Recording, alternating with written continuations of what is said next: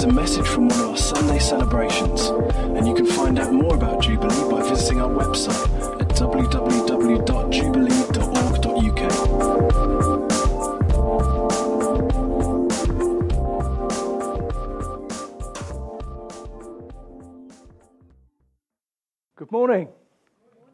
I like participation. It's just great, isn't it? Wonderful. When I was talking about guilt earlier, as part of the word from this morning, that we shouldn't be burdened by guilt. We shouldn't. There's a number of things that in our daily living, how we bring things in line with grace.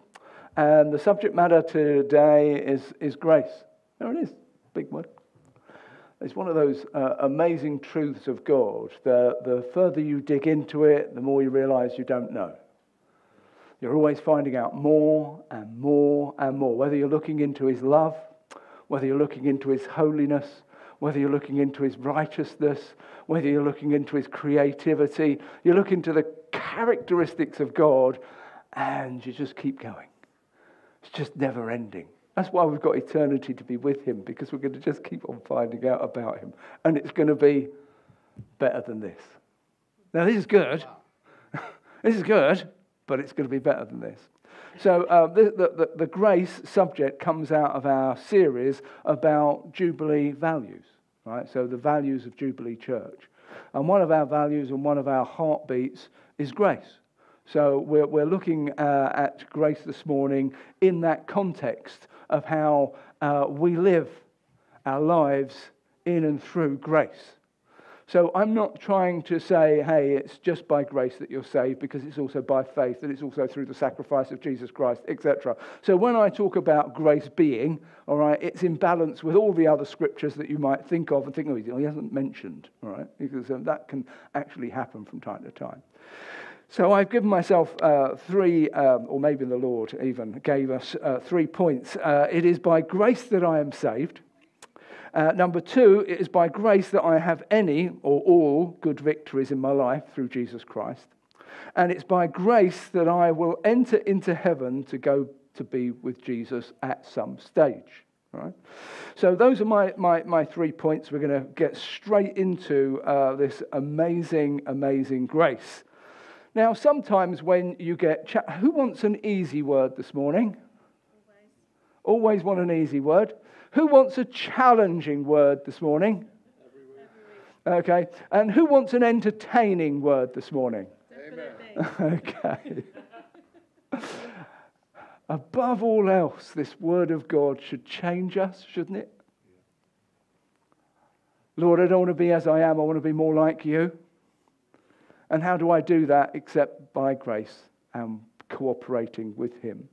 So this word should be all of those things. I'm not so sure about the entertainment. I was walking the dog this morning, and I thought, should I ask them? You know, I was just going through my head words to use. Entertainment word or challenging word? And I really felt the conviction of the Lord. What do you mean I'm not entertaining? Have a look at creation. Have a look at all the things I do. Are you more entertained by plays on the TV or films rather than me? And I thought, oh, okay, I'm being told off now. Okay, and God does that. He tells me off. But he's a good dad, isn't he? And therefore, when we come to him with this whole message of grace, I can't think of a more encouraging word than I've done it all. And that's God speaking. He's done it all. Right? Everything we need. He's done it all. So here we are, moving on to my number 1. Grace is through grace that I am saved. So if there's any of you here this morning unsure about that fact, etc., it's quite simple. How to receive the grace that God has poured out into everybody's life who's willing to receive it. First of all, I need to believe. So first of all, when you're having a look at believe that God is, right, is one of our faith steps that we've really got to embrace, that actually we do believe God. Right? We believe in God. Number 2, we need to be able to say sorry and come to God with a heart of repentance. We will be reading it. Don't worry, we're getting there. With a heart of repentance. One of the things I said this morning about if you feel feeling guilty, is it come and leave it at the cross say you're sorry, and walk away and do good. That's all repentance is, isn't it? It's recognizing that in part of our lives, there'll always be things, because we're not perfected yet, that we need to say sorry for, turn around, and do things God's way. So saying sorry and repentance, receiving your forgiveness. So now I've repented, I can actually receive my forgiveness from God. And the last thing is to ask God to give me His Holy Spirit that I might live for Him and not myself. So there's our salvation piece. And this scripture, Romans 3, verses 21 to 26, we're going to read it all together. You don't have to voice it, but let's read what it says. It's just so full of amazing truths. But now, apart from the law, the righteousness of God has been made known, to which the law and the Pharisees testify. This righteousness is given through faith in Jesus Christ to all who believe. There's no difference between Jew and Gentile, for all have sinned and fall short of the glory of God. And all are justified freely by His grace through the redemption that came by Jesus Christ. God presented Christ as a sacrifice of atonement through the shedding of His blood to be received by faith. He did this to demonstrate His righteousness, because in His forbearance He had left the sins committed beforehand unpunished. And He did it to demonstrate His righteousness at the present time, so as to be able to be just and the one who justifies those who have faith in Jesus Christ. Now, this is a huge package, and we could spend a couple of weeks really unpacking the whole idea of being redeemed, justified, and sanctified. We could just seriously, give us a couple of months and we'll get through this. Being redeemed, this whole scripture talks about how God is this righteous and just.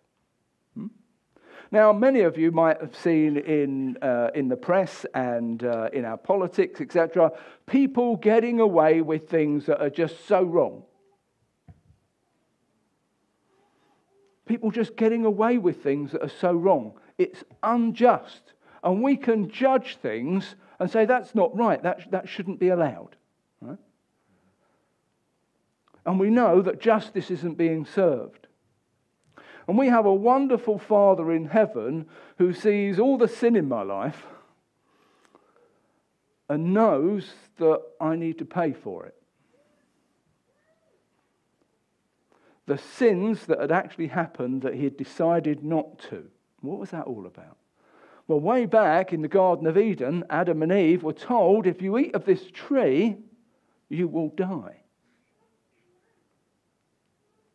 And since then, more sin has continued. Right? Now, physically, people have died, etc. But this is saying, hey, there's a judgment coming for the sin. Here's the judgment coming for the sin. But in this scripture, we see that righteousness and justice are met at the cross. You see, someone had to pay for my sin. Who was going to pay for it? So if you're in debt and you owe the credit card company money, or you owe banks money, or whatever it is, at some stage, someone's going to want you to pay it back. Does that sound about right?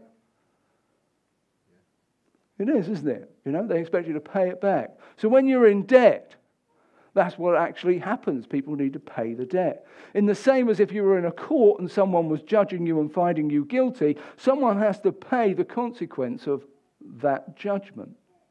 And here we have God judging us as sinful, because we are. Anybody not got any sin? So here we are, before a throne of judgment, and in comes Jesus and said, hold on, Father, I've paid. I've paid for that sin. And the debt is clear. So that's one of the wonderful things about redemption. The redemption of my debt. It's been paid for, which is great. So when we're having a look at this and we're thinking about, well, okay, someone paid the debt for you. You no longer have to pay the debt. Did that mean you were guilt-free? Well, no. I was deemed guilty, but someone paid the sentence for me. Did the whole thing for me. Justified means, well, actually, I've got to come in here, and what actually happens is Jesus says, well, I'll tell you what, as well as paying your debt, what I'm going to give you is my holiness and righteousness so that your condemnation is no longer yours. So when God looks at you, he's not going to look at the sinful one of us, but he's going to see the holiness and obedience of Christ who died sinless. So that's how we're justified. I don't know. Is anybody excited by those two facts? Someone paid our debt absolutely amazingly, and then even though we did wrong, says, no, I tell you what, you have my goodness. You clothe yourself in my righteousness and my holiness. Isn't this fantastic? And then to cap it all off, I'll tell you what, whenever God looks at you, he's going to see you as righteous. Now, no, I'm going to give you the righteousness that is mine. In fact, I'm going to make it so that at the point of salvation, you are now perfected and holy and righteous. Wow. That's what redemption is. So at the point of being saved, this good news, right? So the gospel of good news is grace. Did anybody deserve any of that? I've just described the greatest grace message known to mankind, because it is for mankind. There's no other religion where God comes and pays the price for us, that wipes it all clean and sets us up for a life of victory. So that's our salvation story, all right? And it's just a wonderful, wonderful grace message. Now, why did we need to get digging into that so much when I'm looking really at my second slide about how well we're living this Christian life? Because I just mentioned that now you're perfect. You're perfected. You came to Christ and he says, there you go, brand new creation. It does say that somewhere in Scripture, doesn't it? You are a brand new creation. I no longer live, but I live in Christ Jesus, and he lives in me. Isn't that wonderful? But do I live that life victorious in every way? Anybody perfected yet? Not yet. Okay. Are we working on it? So what we're looking at here is asking ourselves this question of grace, really. I wonder how you do feel about your walk with God today. If we were stopping and thinking, is God happy with every bit of your life? Is he? Are you victorious and living holy lives? I wonder. Some Christians have good days and some Christians have bad days. Sometimes Christians have good and bad days. How can that be? I've been singing this morning about being victorious and all of those things, etc. How is it possible that I have good and bad days? What's going on? Now, if I truly asked you how you're feeling before God this morning, you might. My second one was guilt. It's funny how that came up this morning.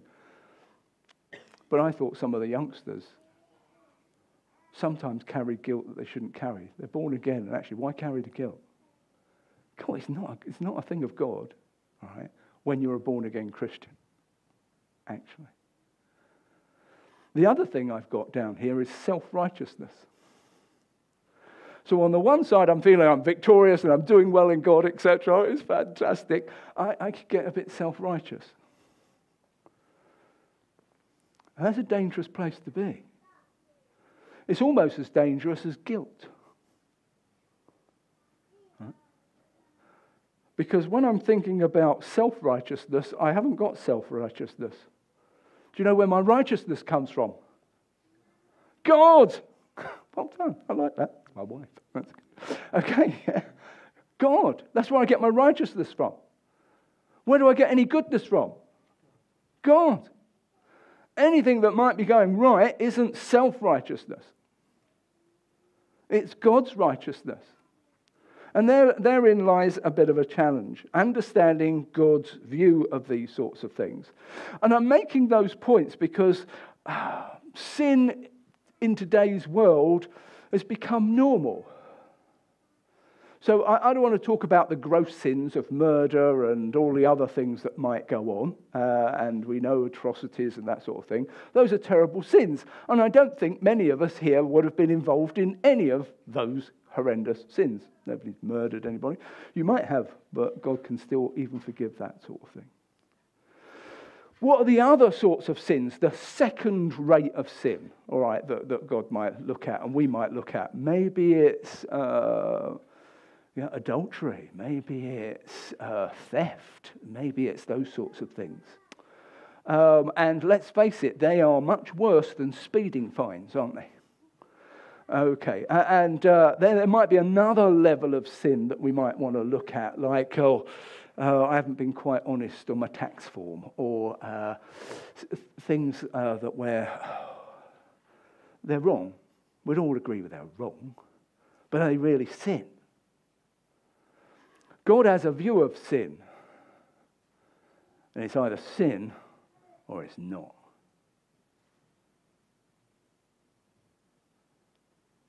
In the Garden of Eden, there was only one sin.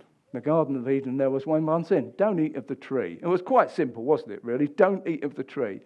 So what was the sin? Disobeying God. That's what sin is, disobeying God.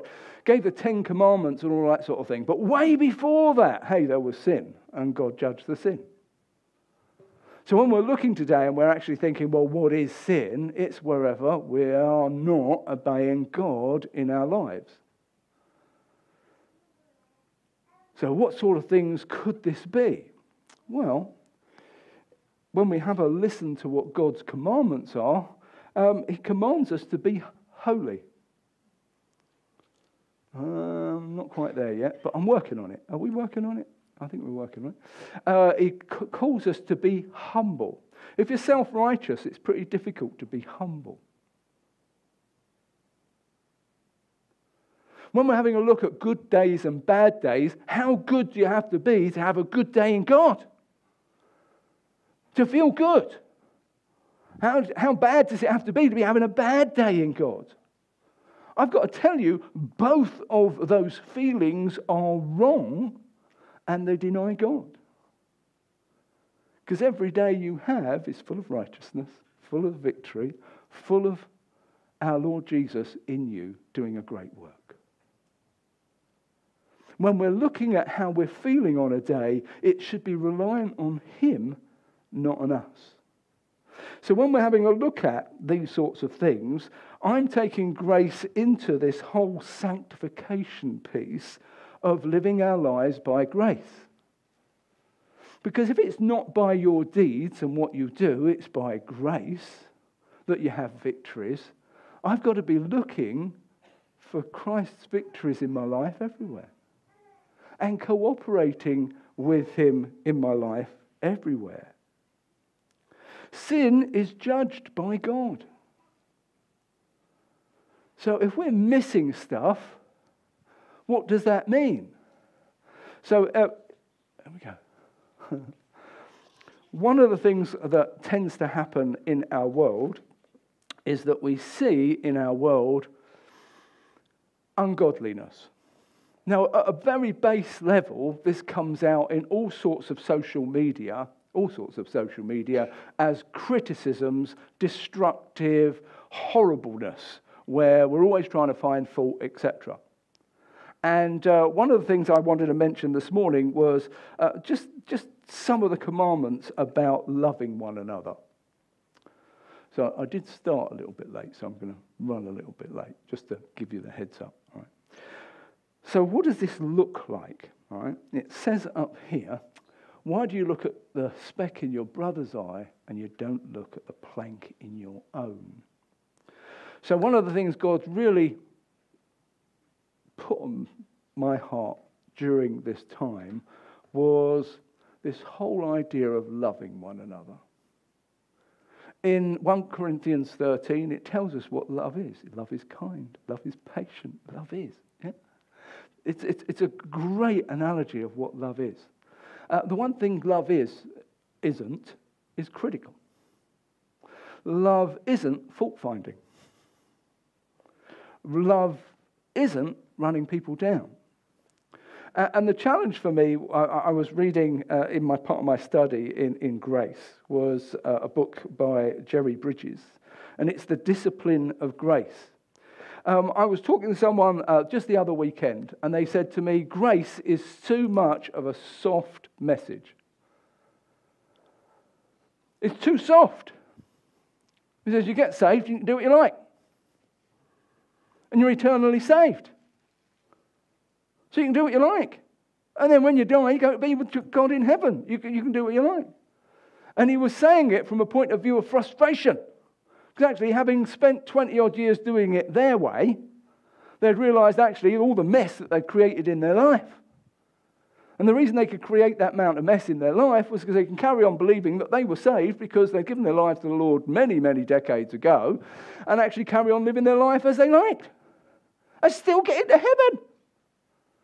Which sounds outrageous. He says it's too easy to live a life like that. Yeah, but you're not called to live a life like that. What sort of life are you called to live? One that actually engages God and is a living relationship with God. And that's the point that person was making. He had wasted so much time. The Discipline of Grace is a tough book. Because it's telling us the things that we need to do. I'm going to read a little bit from it because what he does is he takes 1 Corinthians 13, and he changes the words as if to be declaring our attitude towards one another. All right, so I am patient. So love is patient. And I am patient with you because I love you and want to forgive you. I wonder if there's anybody in the church today that you've got, oh, goodness me, them again. You haven't got patience for. Because on the one side, this is a great thing that God does for us. I'm patient with you because I love you and I want to forgive you. That's why I sorted out the cross. In exactly the same way, we want to be behaving that way towards one another, don't we? I certainly want you to behave that way to me. The next one is, I'm kind to you because I love you and want to help you. I do not envy your possessions or your gifts because I love you. I want the very best for you. I do not boast about my attainments because I love you. I want to hear about yours. I'm not proud because I love you. I want to esteem you before myself. I'm not rude because I love you and care about your feelings. I am not self-seeking because I love you and want to meet your needs. I'm not easily angered by you because I love you and want to overlook your offences. I do not need to record your wrongs because I love you, and love covers a multitude of sins. One of the things Jerry talks about in his book is about this whole need to not be critical. When God commands us not to judge one another, it's quite serious, isn't it? Don't judge anybody. Why? Because God says, don't judge anybody. So if you've judged anybody today, we need to take it to the cross and ask for forgiveness, don't we? Why? Because it's disobeying God. Whenever we disobey God, it's a sin. And so many sins in this day and age have become so low. Well, everybody does it, it's all right. They're just so low on our profile. They seem so small in comparison with big sins. And God says, no. No, life is not like that. Sin is not like that. In fact, when we see how we should relate to one another in Scripture, it just pictures a wonderful family of encouraging, thoughtful grace-filled people that are always looking out for one another, always encouraging one another, always building one another up. Now, we do it to a level, but I think God is saying, I want you to do it at a higher level. I wonder where you are in the midst of that. I get quite challenged with this whole thing about criticism, finding fault. Finding fault when people come and tell you stuff that's not right. Is that helpful? Is it good? I find very rarely. I find it very rarely. People coming and criticizing, people coming and finding fault. Why would you do that? Because actually God says it's sin. How do we get to a place where we are, in those grace-filled words, loving, caring, kindness, patience? How do we do that? Now, you shouldn't be thinking, oh, I failed again. Oh, this is terrible. Because my last point, really, number 3, is that I'm going to enter heaven by grace. All right? And all the way along my life, I will be living this struggle.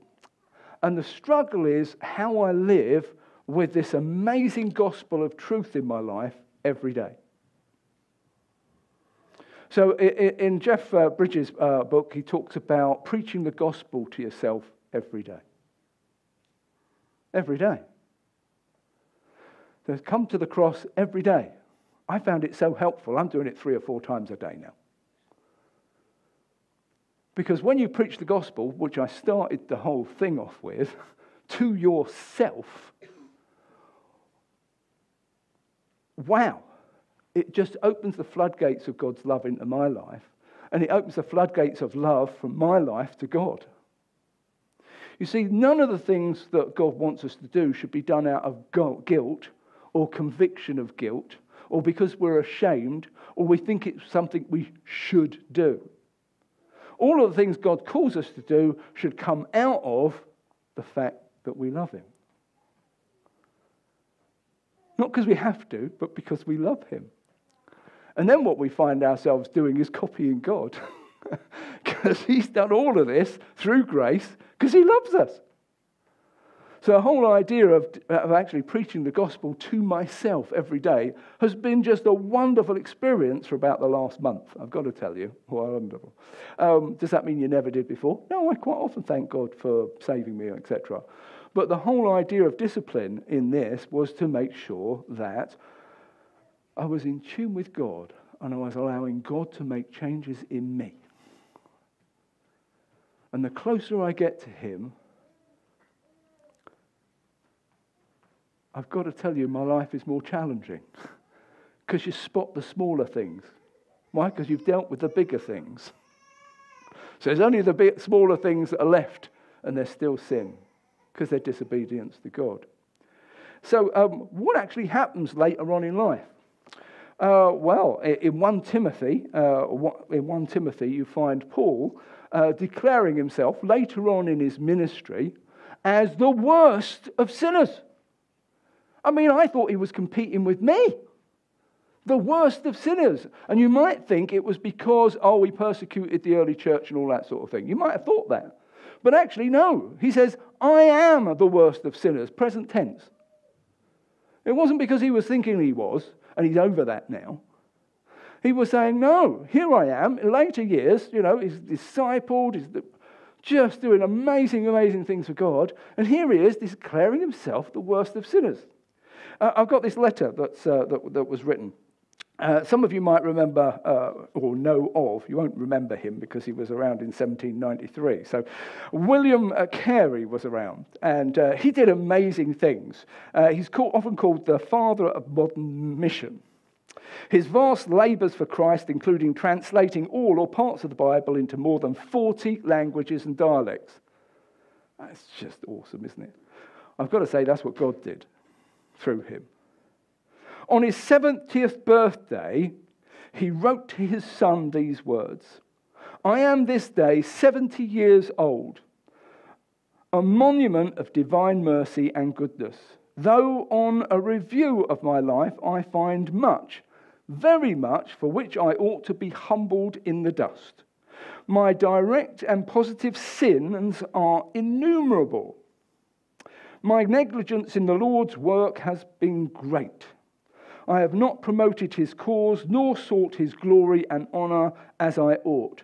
Notwithstanding all this, I am spared till now, and am still retained in his work, and I trust I am received into his divine favour through him.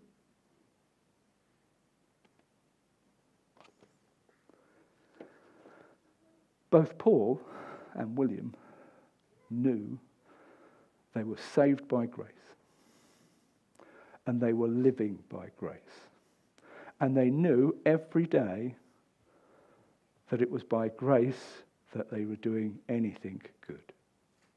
They were so close to God that actually today, whilst they were living in it, they were convicted to living according to his will. To continually refine this flesh, body, etc., old mind, old thinking, they got close to God on a daily basis so that they knew the closeness of God, and they were continually laying down the things of the flesh, of their own agenda, etc. They were close enough that they would see those things and know their failings, but glorying in the things that God was doing through them. Neither of them say, look what I did.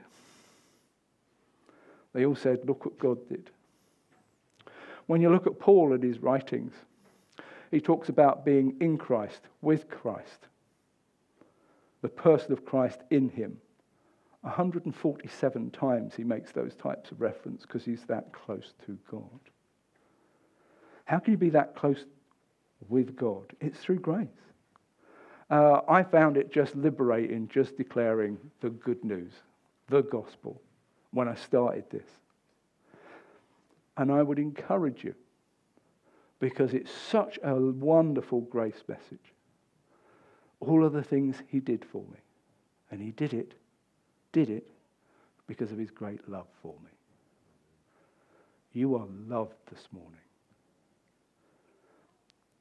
We're not concentrating on sin. We're concentrating on all that God has done and all the opportunities there are that we can do things through him and in him. That's what grace is.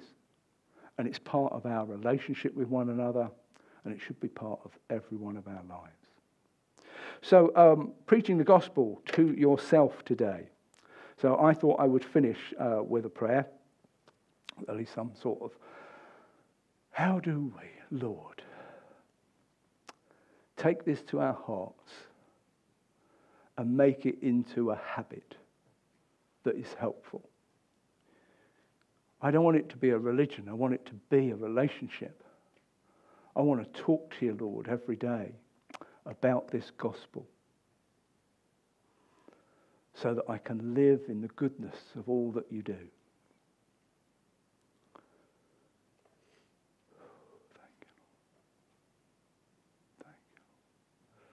See, this is one of those things.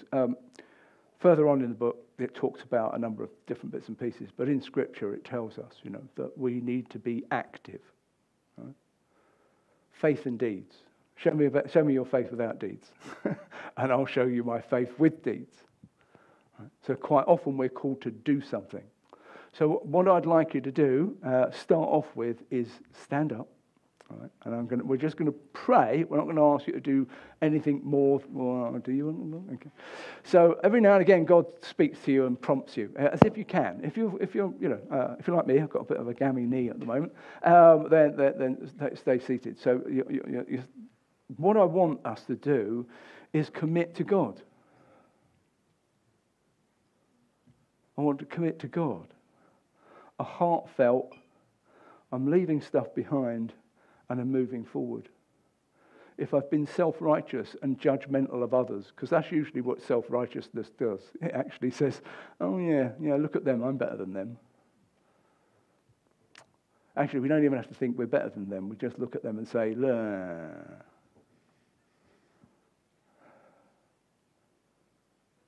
God says, don't do that. But there's lots of other things. We can carry guilt, burdens. Jesus says, my burden's light. You don't have to carry that.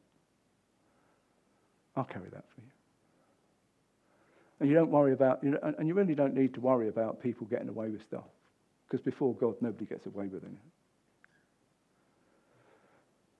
So you may not be in either of those camps. You just want more of God this morning. And I would encourage you, while you're standing before him, close your eyes, you're standing before the throne of grace. But you've got to know that this is also a throne of judgment, a throne of righteousness, a throne of goodness, a throne of plenty, a throne of victory. Just let God touch you in an area so that now or later on you can take it to the cross. Remind yourself that there's no condemnation because you're now in Christ Jesus. And you can leave it behind. Whatever it is. We thank you, Lord, that this is your wisdom. This is your plan. This is an outworking of the most amazing love that I know. And I pray you will help us to love you in return. Our obedience must come out of a love for you, not some religious thing. So, Lord, settle that in our hearts, we pray in Jesus' name. And God's people said?